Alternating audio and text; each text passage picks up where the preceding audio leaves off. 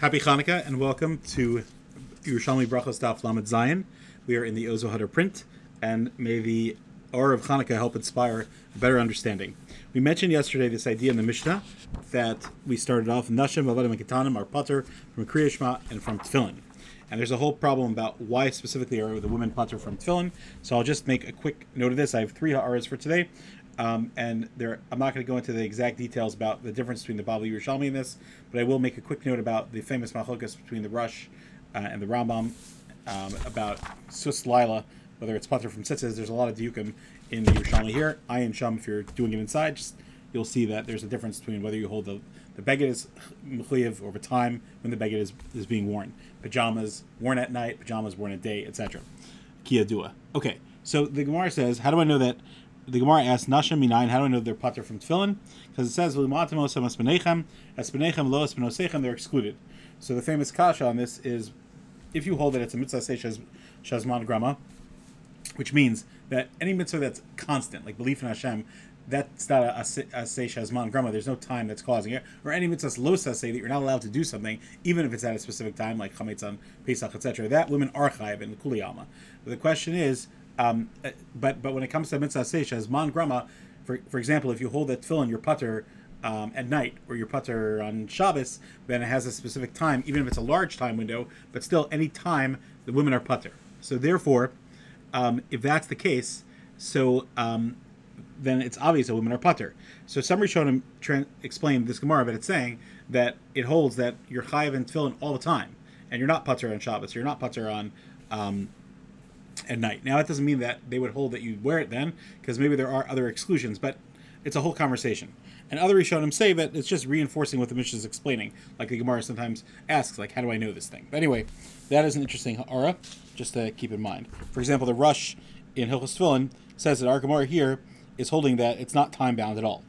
And really women should wear tefillin, but now the pasuk excludes them.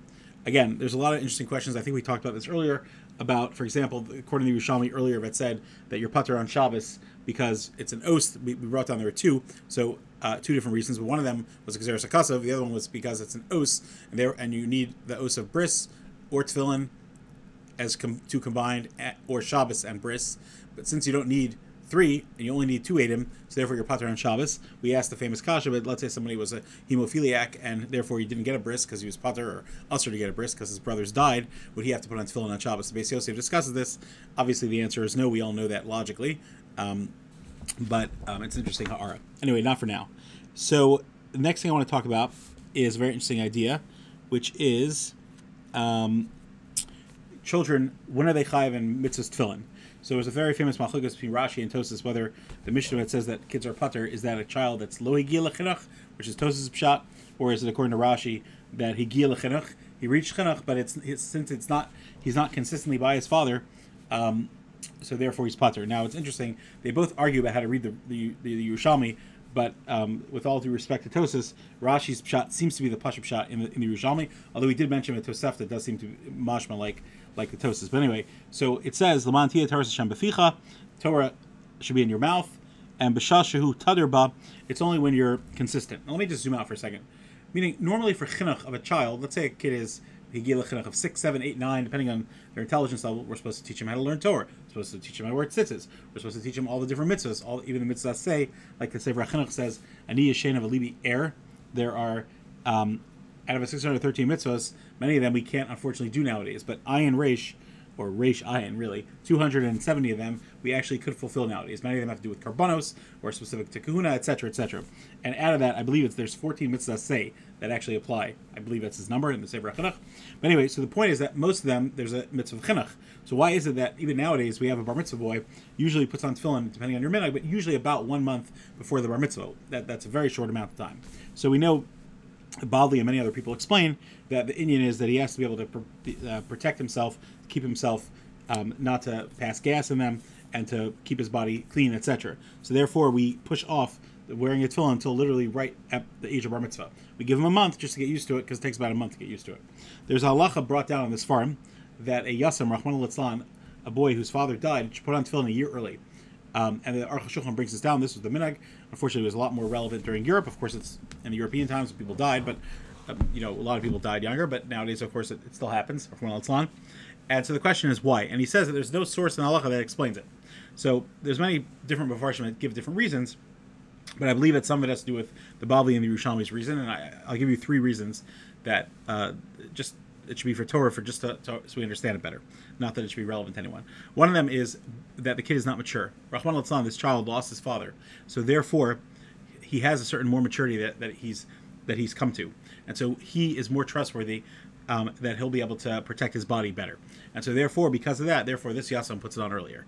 Another shot is because normally we put it on a month early to make sure he's doing the mitzvah right. So he shouldn't be a karkafta levanat Tefillin by the time he gets to 13 at the bar mitzvah age. Here, if his child or Chol Netzlan doesn't have a father, so he doesn't have anyone to be mechanech him in his life. So therefore, we make sure that we want him to put on the Tefillin a year early to make sure that he gets the proper chinuch, because Nebuch, he doesn't have a father.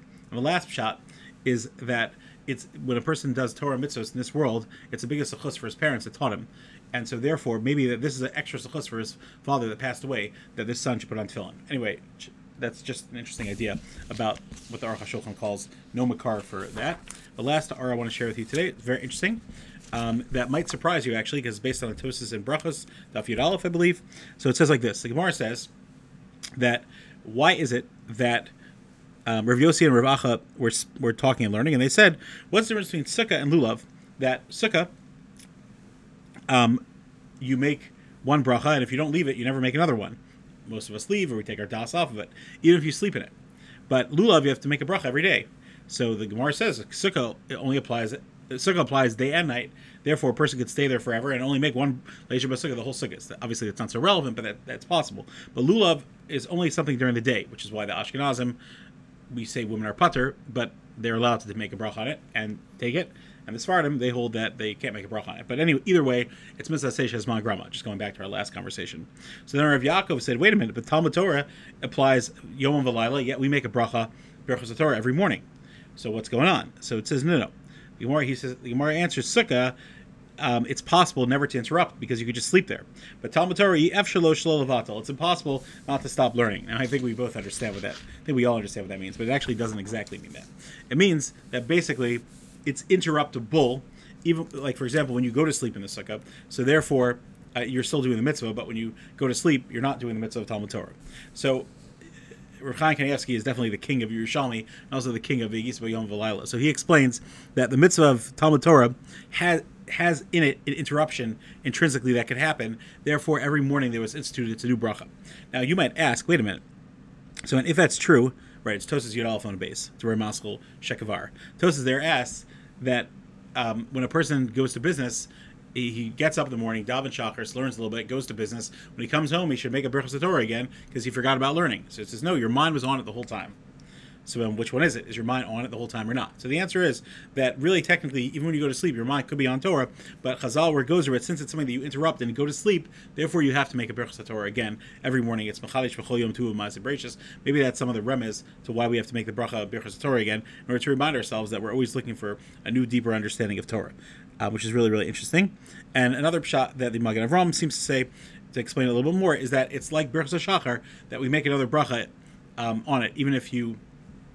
It's something that just comes to the morning. Again, it should be part of our day. Torah should be part of our day. So this Yerushalmi is very interesting in how you tie it into that Tosas, and this idea that we don't take our mind off the Torah, but to a certain element, there is an element of going to sleep or interrupting, so a person does.